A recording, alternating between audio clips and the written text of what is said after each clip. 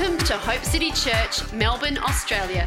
Stay tuned for another inspiring message by Pastor Andrew McGrath.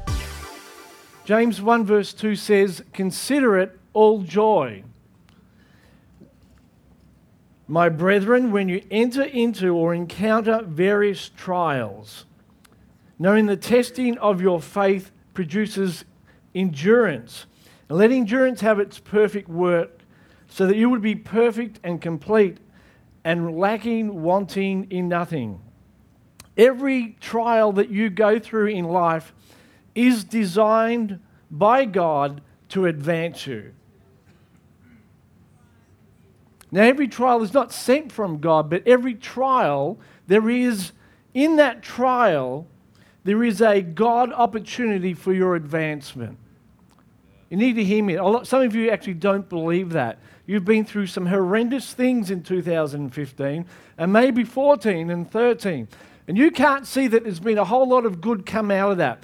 But I want you to know today that in every single trial that you face, God has a design for your advancement in that trial if you will ask the right questions. In the trial, God wants you to be a greater thinker of His ways and His thoughts. In the trial, there is an opportunity for you to think greater thoughts than you've ever thought before. I know that's what God's been saying to me. Andrew, you've got to change the way you think in the trials. You can start to ask the right questions in the trial. I've shared with you that many of the trials I've gone through, I've asked questions like, why me? What have I done wrong? What are you doing? Do you have another plan? Is there anyone else up there? I've asked all sorts of questions. They've been whining, moaning, complaining, questions of doubt and unbelief, questions that are angry questions, questions that are frustrated. And I've been sharing with you that James goes on to say that if anyone lacks wisdom in a trial, let him ask or her ask from God. And it's so important that we ask the right questions in trials, because questions are like keys that unlock provision in our life. The wrong question will unlock misery and strongholds and the enemy's plans. See, if you ask questions like, God, why are you doing this to me? You will unlock the domain of the enemy over your life. You'll go further and further into doubt and unbelief and an angry heart. But if you ask the right questions in the midst of your trial, you will unlock provision, blessing, and favor. Is anyone out there at all? If you were going through the same trial, I suggested a few weeks ago, maybe it's time to ask a different question. If you keep going through the same problem over and over again, if it's been from one church to another, one workplace to another, one relationship to another, whatever it might be, if there's a recurring theme happening in your world, start to ask a different question. Like this: Father, who do you want to be to me in this trial? What is it you're causing me to see right now? Where is provision right now in the trial? You know, if you would just ask a right question, it will unlock something in the trial that you've never seen before. I shared with you a number of weeks ago the story of Hagar, that she was locked up in pain under a tree, and her son, the promise, was under another tree. And the Bible says that they both started to cry out, but the angel of the Lord came to the son and not to Hagar. He heard the cry of the boy, but not the cry of Hagar. Why? Because Hagar represents the pain in the trial. The son represents the promise. And the Lord said, don't hide in your pain, embrace the promise. Because where the promise is, there's provision. It's not that God doesn't like you when you're painful or when you're sick, crying out in your pain. It's not that He doesn't feel for you, but God responds to faith, not to pain. Have you ever discovered that in the midst of your trial, when you're voicing your pain and your anger, it seems that God's not listening or responding? Why? Because God wants to relate to you like a father to a son. He actually believes that you're empowered. He actually believes that you're powerful. So He doesn't respond to you in your pain. He responds to you out of the promises. When you begin to think different and ask different questions, all of a sudden you unlock heaven in your life. And if God is not moving in your world, maybe it's because you are asking the wrong questions. Don't hide in your pain. Come across and embrace the promises. Begin to think like the son of the king. Because the moment she held the boy, her eyes were open to provision. I want you to look at me carefully. I want you to notice something. Your provision has always been there. See, God's designed that in every trial there's great provision. That's the nature of God. So provision is there. The problem is that you can't see it when you're in pain. I'm speaking from experience. I've got more trials than you can poke a stick at in my history. And I know this, that when I am captured by my pain, I cannot see provision. God won't speak to me like a victim. He speaks to me like a son. And when I begin to see what he sees, when I begin to ask questions that unlock my destiny, my greatness, that's when God begins to communicate. But when I'm uptight, God can't speak. It's a story about the widow and Elijah coming to the widow. And she can't perceive provision coming because she's so caught up in her pain. And when you're caught up in your pain, you can't hear God speak. God's speaking, but you can't hear him. And I don't know who I'm speaking to, but there are some people here today that God is saying, do not bring your pain of 2015 into 2016.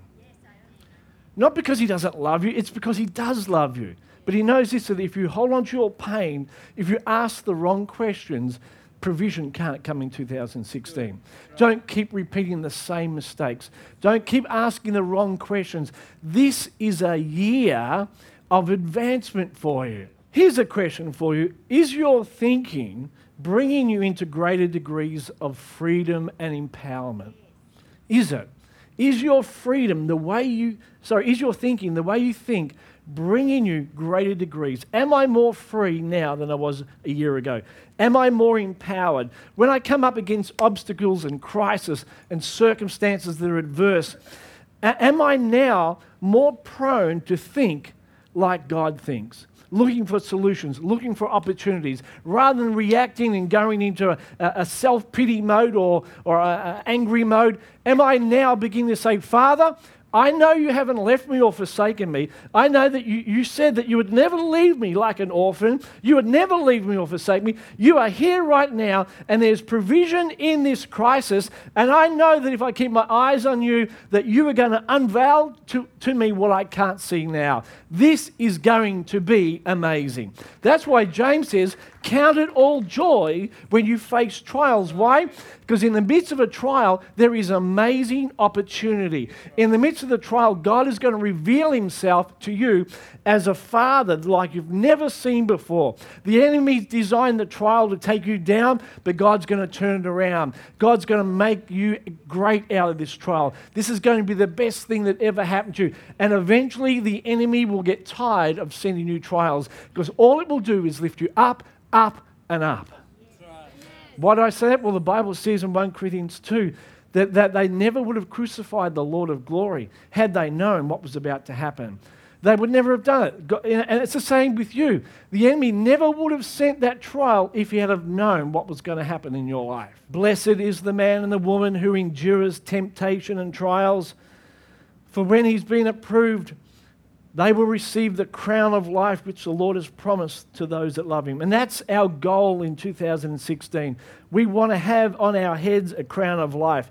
Jesus, on his head was placed a crown of thorns, the cursed way of thinking, the fallen way of thinking. But instead of that, now we have a crown of life. So whenever we go into circumstances, we have a greater way of thinking, a way of ruling. And you know what? When you go through a trial and you overcome and you see God's provision, there is a crown that is placed on your head, and you now have authority in that domain. Are you hearing me? When you overcome, whether it be finances or relationship, and you see the greatness of God, you ask the right questions, God plonks a crown on your head, and you have great authority now. You are now one that brings the mind of Christ into that domain. Amen. Father, in 2016, we thank you for great thoughts. Lord, we're going to be people that ask the right questions in every circumstance. What are you doing now, Father? What are you causing me to see? Who do you want to be to me in this situation? Thank you, Father, that we have the mind of Christ. We will not react out of fear and pain, but we will see what you see. I thank you for glorious, large thoughts. Increase our thinking to see what you see. Enlarge our thinking, Father. Upsize it right now. Upsize our dreams and our thinking in 2016. Amen? Amen. Right now, verse 22. All right, so be doers of the word and not hearers only. Don't deceive yourself, for if anyone is a hearer of the word and not a doer, he's like a man who observes his natural face. That word natural face is literally, in the Greek, his Genesis face, the face of his origin. His face as God sees it, his spiritual identity. Okay, that's what it's talking about. For anyone who is a hearer of the word and not a doer, he's like someone who observes his natural face, his Genesis face. He sees for a moment what God sees when he looks at him. And it says he observes himself, but then he goes away and immediately he forgets what manner of man he is. I've had that. I don't want to share too much because it's embarrassing, but I think back to when I was a kid, how I responded to some amazing altar calls. God moved in my heart. And within half an hour, I was acting like a heathen. I forgot what manner of man I was. But it was genuine. I really did respond. Yes, Lord, pick me. I give you my life. And James is saying, don't be like the man who gets a revelation of who he truly is, and then they face a crisis, and they immediately forget what manner of man they are. Trials come to tempt me to embrace a false face, not my true identity. Every trial that comes against you, it is a temptation to revert back to a fallen mindset. That's why they're there. That's what the battle is over, to get you to go back to fallen thinking. That's what it's all about. But he, in verse 25, who looks into the law of liberty, the perfect law of liberty, and continues in it and is not forgetful hearer, but a doer of the work, this one will be blessed in all he does. I truly believe that Father God has so designed it that the battlefield that we face in life is used by him to reveal what face I have embraced. It's only a trial or a temptation that can truly reveal what you really believe. I will soon see if I'm acting like a son or an orphan, whether I'm wearing my crown right now, whether I'm asking the right questions. It just takes a trial. Just takes a trial. Just takes something from left field. You know, some of the major crises in my life, it's been a real test to see whether I really believe what I preach. You know, in the midst of writing this new book that I am writing on peace and troubled times and anxiety, in the middle of writing it, actually it was the day after, I'd written a whole slab of it, and a great crisis came, and it's almost like the Holy Spirit said, okay, let's make that book a living reality. See, if revelation comes, if I look into the mirror and see my face, my true face, if it comes, and I don't allow it to transform my life, in that very area, deception will come in. If you hear the word today and go, yes, I believe it, yes, good preaching, pastor, and you intellectually understand it, but it doesn't transform the way you behave, deception will come.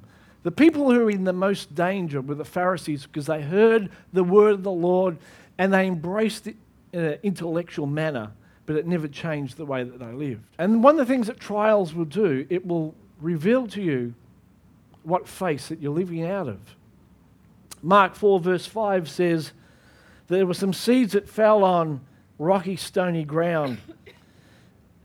And the sun came up, and because there wasn't much depth of ground, the seed grew very quickly. And when the sun came up, it scorched the plant and it shriveled and died.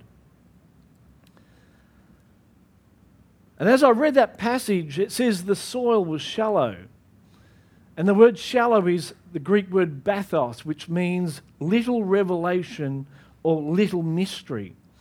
And when you embrace something and there's little revelation or mystery, you haven't contended for it, you haven't looked into it, you haven't poured into your heart, you haven't, like whether it's sonship or provision, whatever it is in your life, if you don't contend for that thing, when the sun comes, when adversity comes, it will test the genuineness of your revelation.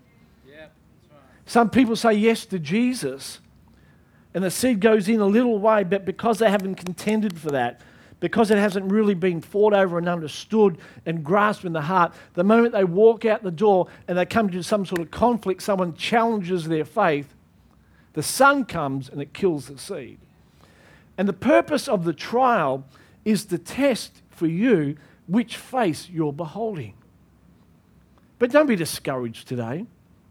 I've failed many trials and tests, got angry, frustrated, fearful. And all it is an encouragement from the Holy Spirit to say, you know what? Let's go back to the mirror and look again.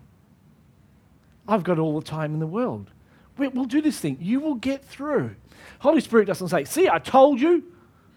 You've been looking at the wrong face for years. No, he encourages us. He says, okay, now you see what I see. Now you see that you actually don't really believe the face that I have for you. Come back and let's look together.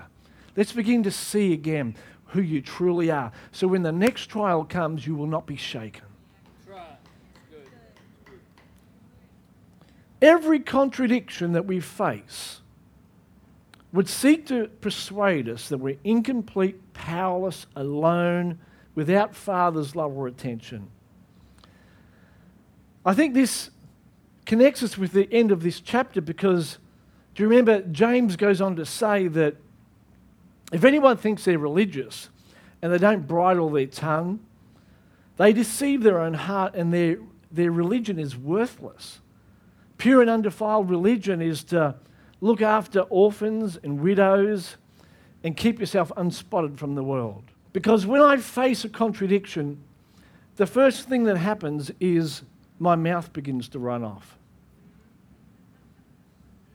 I begin to speak fear. And he says here, if you think you're religious, if you think that you and God are like that and you understand his ways and you've got what he says about you, well, he says pure and undefiled religion is, first you need to have control over your tongue. It will come out. There will be, when a trial comes, what's the first thing that comes out of your mouth? Oh my, why me? What are you doing? Fear, anxiety, stress, resentment, disappointment. Just listen to what comes out of your mouth. It will tell you whose face you're beholding. It says pure and undefiled religion is to visit orphans and widows in their distress. I thought about that, one of the things about widows and orphans is a lack of male leadership in their life. And one of the things that's going to come out in the midst of the trial is this fatherless attitude that many of us have, where we truly don't believe that our Father is with us and cares for us. And James is saying in the midst of the trial, you will know that you've been looking at the wrong face, where you've allowed the world to define who you are and not Father, by what comes out of your mouth and by the attitudes of your heart. It's an orphan heart. Yeah. And you'll know by the words of your mouth. Now, I know he's saying that we need to look after orphans and widows, but I think he's saying something deeper here. He's saying that in the midst of the trial, who's Father to you? Pure and undefiled religion is to visit orphans and widows and to keep oneself unstained by the world. I thought about that, yeah. In the midst of trials and stress, the world system is stress, anxiety, avoidance, idol worship. In the midst of stress, what do? I turn to things to fill that that hole. Instead of going to God, my Father, and allowing Him to speak to me and love me and give me perspective, maybe some of us find ourselves on Xbox or whatever it is. It's avoidance. It's filling our world with distraction because we're avoiding the consequences of the test. And I believe today that God wants to change us at a deep level so we really know our true face in the midst of a deep crisis. James 1:2 we read this morning, count it all joy when you encounter tests, knowing that the testing of your faith, what's the testing of our faith? To truly see what God sees when there's so much contradiction. He says, count it all joy when you go through these tests because the testing of your faith produces steadfastness. And that's what God wants for us in 2016, a steadfast mindset, a steadfast gaze that I know who I am. And you can't buy steadfastness over the counter. It will be tried and tested. You will go through challenges and you're going to have to hold your nerve when everything is saying contradiction. You've heard from God. He's told you this is who you are, but everything in the world says wrong, wrong, wrong, wrong. And you have to keep looking in that mirror and saying, God, what is it again you see when you look at me? Who am I again? What do you see? Tell me again when you look at me how victorious I am, that I'm an overcomer, a man with great destiny, a woman of great destiny, despite everything that's saying the opposite. You've got to learn the power of steadfastness. This is what Abraham had when he got a word from the Lord that he would be the father of many nations. He looked into the mirror, he saw his destiny, but all of the world said, wrong, wrong, wrong. But what did he do? He just got more and more happy. He got more and more joyful. He just allowed steadfastness to rise up within him. And he says, I know in whom I have believed. And I tell you what, when one man, one woman gets a revelation of who they are and they go through trials and testing and they don't fall over, but they grow stronger and stronger and stronger in that revelation, that's when you get the crown of life. That's when you become dangerous. And God is raising up men and women in the church right now. They're not blow over by night. They've been tried and tested. Some of you have been through years of testing and trials in the backside of the desert, and you've remained strong. There is a crown of life that God has for you, and He's placing it upon your head. There are domains for you to conquer right now. Now, when I talk about steadfastness, it's not supposed to be tough. Oh, I'm being steadfast in this season. I'm going through my trial and tribulation. Now, He says, count it all joy. You can only be steadfast in your true faith if joy takes the lead. You can only be steadfast in your true faith if joy takes the lead. And now I can prove it. Psalm 16:11 says, in your presence. That word literally means face to face, as in a mirror. In your presence is fullness of joy.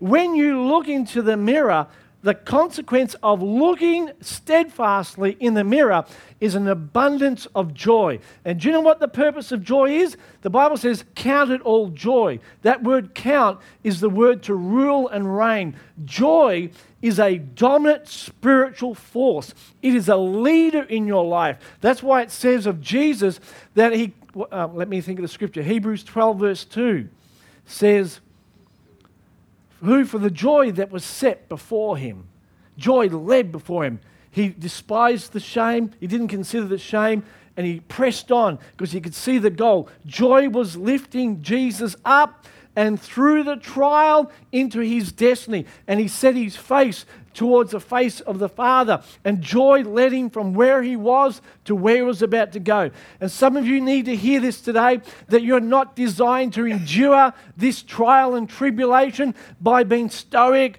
or strong in your own strength, but it should be the strength of the joy of the Lord. This is designed, trials aren't designed to just endure and push through and grit your teeth. It should be with joy unspeakable and full of glory. This is what does towards the enemy's heading. He designed the trial to keep you in his dark domain of misery. But I tell you what, I told you a few weeks ago, the reason Jesus was spewed out of hell because he was too joyful. He went down into the bowels of hell and there was so much joy. It says of Jesus that the oil of joy was on him more than all of his companions, the happiest man that ever lived on the planet. And when he went down into the bowels of hell, he was spewed out like Jonah was from the whale, because the kingdom of darkness is misery.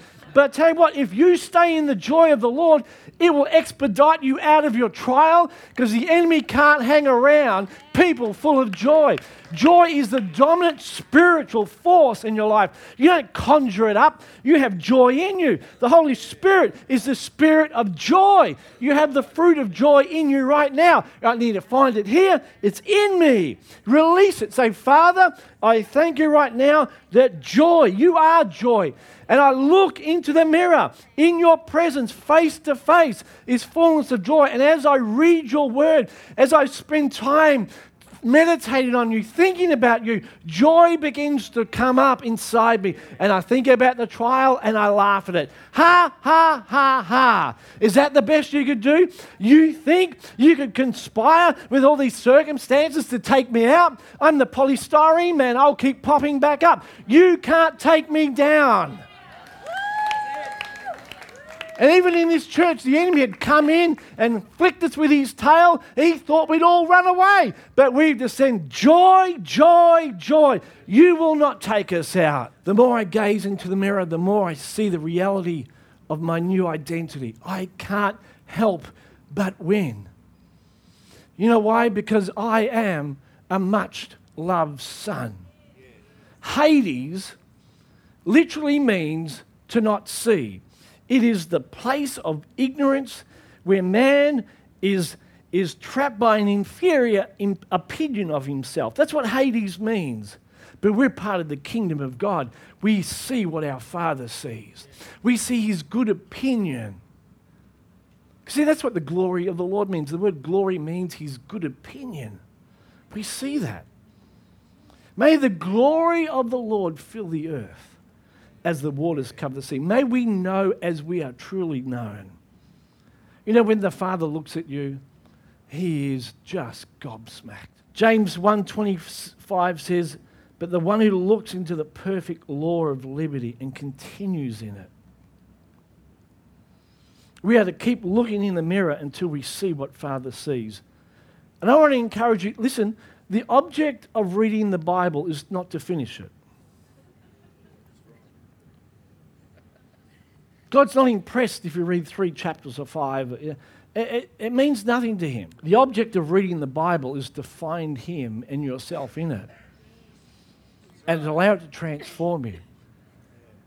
Say, Father, who do you want to be to me in this season? So for me, God's given me 4 chapters in John and 2 Corinthians chapter 13, verse 14 to meditate upon this year. To get it deep into myself, keep looking into the mirror till I see myself. Do you know it says in 2 Corinthians 13, verse 14, as a side note, may the grace of our Lord Jesus and the love of our Father and the partnership of Holy Spirit be with you. And this is what he's wanting to do. Holy Spirit is here right now, listen to me, and he's revealing to us in the mirror the love that the Father has for the Son. That's right. The love the Father has that is outworked in great favor upon the Son. And Jesus came to earth to be an example of us, not for us. Jesus came to earth to be an example of us, not an example for us. He came to reveal what it's like to be a son. So when he says to the disciples in John, he says, you know what, there's a day coming where you'll not need to pray to me anymore. Why did he say that? Because the Father only hears sons. He says, I'm going to go to heaven, and you won't need to pray to me anymore. You'll be able to go directly to the Father because you'll be a son too. And anything that you ask in my name, and so we've taken that to mean, all right, in the name of Jesus, like a theory or a routine or a formula. But God only hears sons. The Father hears sons. When we pray in the name of Jesus, he's saying, what's my name?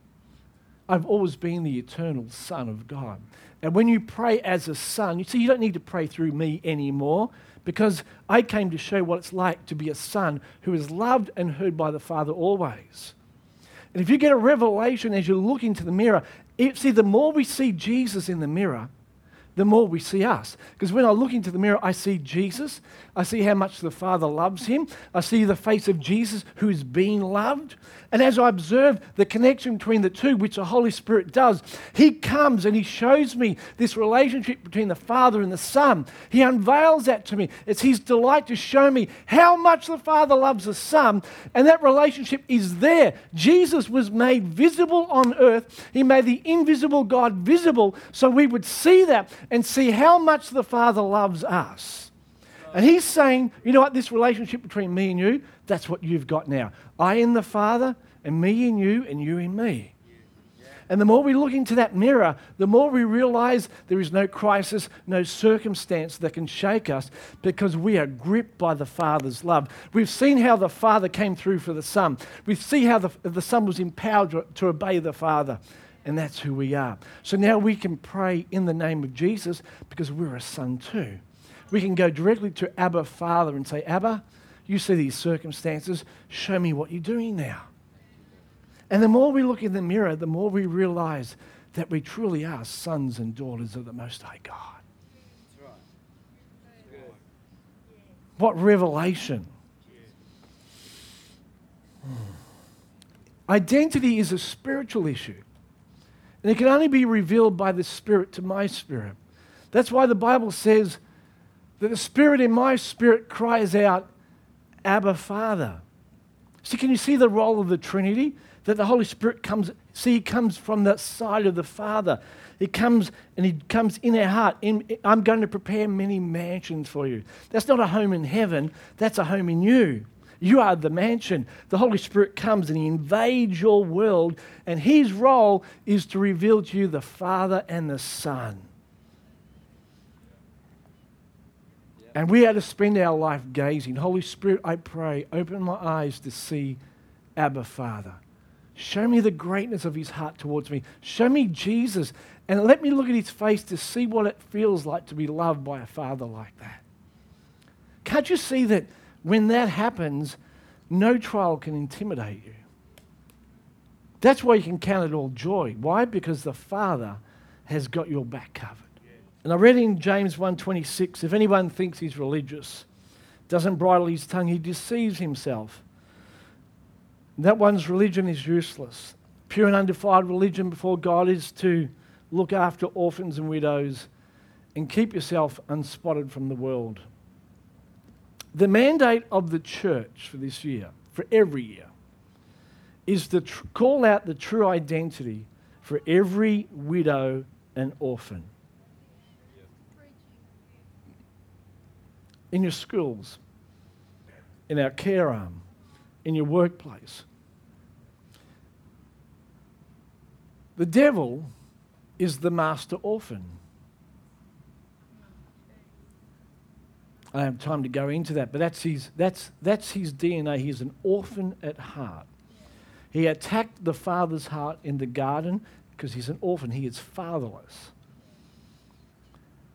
So, the number one symptom of all mankind without Jesus, their major problem is they have an orphan heart. They're fatherless. And when you're fatherless, you don't know your identity. You don't know where you came from. You don't have... See, the role of the Father is to call out destiny. So I've told you when I sit around our kitchen table, I call out destiny. You'll be a doctor. You'll be a nurse. Oh, sorry. You'll be a doctor. You'll be a nurse. You'll be this. You'll be that. And we joke around. The kids tell me, stop it, Dad. Don't you tell me what to do. But I'm calling out destiny. I'm saying, I believe in you. You're going to be great. And the role of the Father is to call that out. And you look...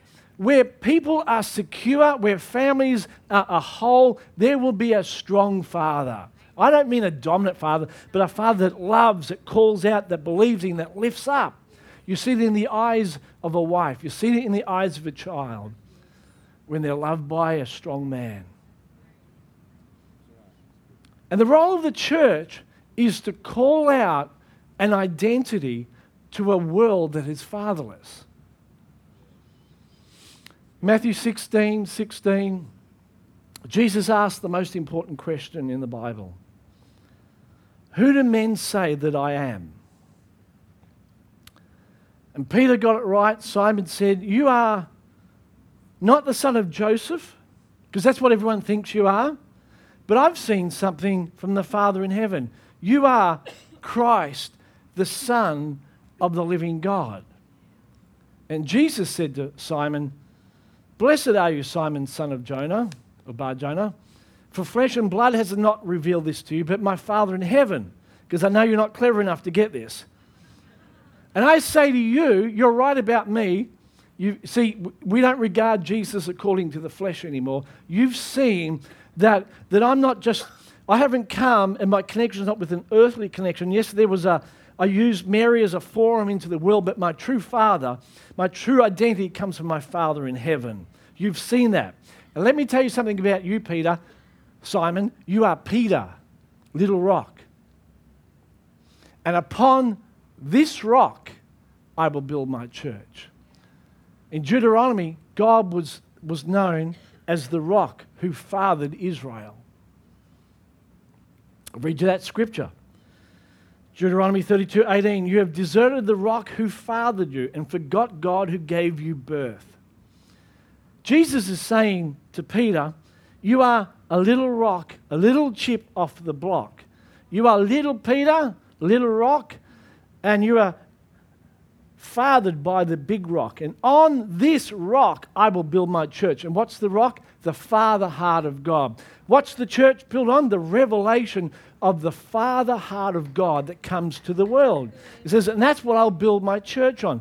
The word church is ecclesia. And our role, ecclesia means to call out, to name man's original surname. That's what it means, to call out man's origin or surname. So our job is to remind a fatherless world that there is a God in heaven who's not some distant God. He is your Father. And the church says, you know what? It may not seem like God's around, but He's fathered you. He has an identity for you. He loves you. He has a purpose. And we begin to call out mankind's identity. They can't see it. They are lost. They are blinded. And that's our job, to say, there is a Father in heaven that purposes you, that loves you, that has an amazing plan. And the passion that He has for the Son, He has that same passion for you. And we begin to call that out. We don't call out the darkness, we call them into the light. So this year, Father, show me how I look. I don't want to go a day without looking in the mirror, because I know if I do that, I'll quickly forget. And do you know how I will know that I've forgotten what I look like? Through my mouth. I'll start speaking words of fear. I'll start acting like an orphan, and I know I need to go back and look in the mirror again. Show me, Father. Holy Spirit, show me the Father. Show me what a son looks like. Show me what I look like. So I want to look in the mirror every day and gaze at the face of Jesus, because I'm in Him and He's in me. But you know the other thing I want to do this year, much better than ever before? I want to become a mirror to our world. I want them to say, you know what? Look at this. There's a scripture that says, 2 Corinthians 4:6, God said, let there be light in the darkness. And He has made the light shine in our hearts so we would know the glory of God that is seen in the face of Jesus. Let me read that again. Listen. God said, let there be light in darkness. And He's doing that right now. He's opening eyes to see the true heart of the Father. And He has made this light shine in our hearts so we would know the good opinion of God that is seen in the face of Jesus. God is opening your eyes right now to see Jesus as He truly is. Jesus is the most loved person in all of the universe, because He's loved by His Father. And we're beginning to see that the light's coming on. The darkness is dispelling. We're beginning to see how loved we are by the Father. And that's a dangerous man or woman in the kingdom. Do you know what threatens the enemy more than anything else? Is your intimacy with the Father. When David came in against Goliath, Goliath began to shake in his boots because there was a man, a little tiny man standing in front of him that knew how much he was loved by God. And you touch David, you touch his father. I tell you, you touch one of my little girls and you'll have me to deal with. And it's the same with David. He knew because of that relationship he had with, he didn't have to come out with the 10 spiritual laws and do this and that. Just stepping in, he knew that the Father came because they were intimate. And I want to hold up that mirror to the world this year. Jesus said in John that the world will know that he has been sent by the love that we have for one another. It's our love that we sing about, this genuine love that we have from the Father that's also towards each other. Because here's a thought.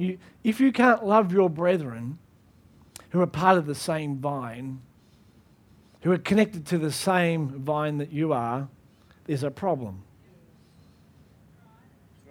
There's a love that's going to be, you watch in the years to come, God is ramping up his demand for love in the kingdom. It's a holy demand. He's going to cause the brethren to come together. This world needs to see a church that's powerful in love, that's able to work through disappointments and disagreements, anger, frustration, and you know what? We're joined together by the power of his love.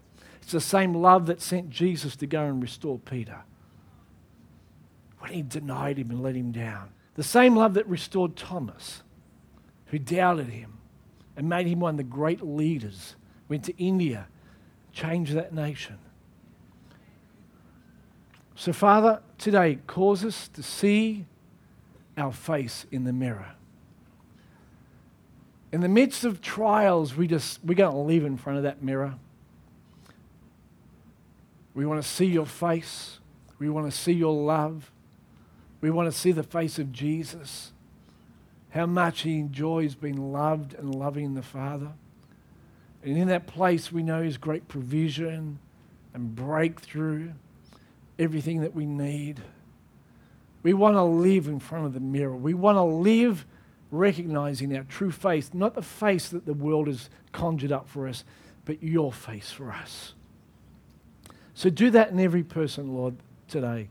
Those are their faces, or the image of their faces being damaged by what others have said, by circumstances, draw them back to the mirror again to see what you see.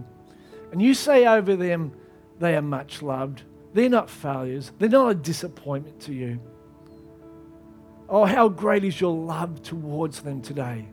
I feel it right now, Lord. I feel, Lord, that there are people here today and they feel like they've disappointed you, or they look back over last year and say, what a waste.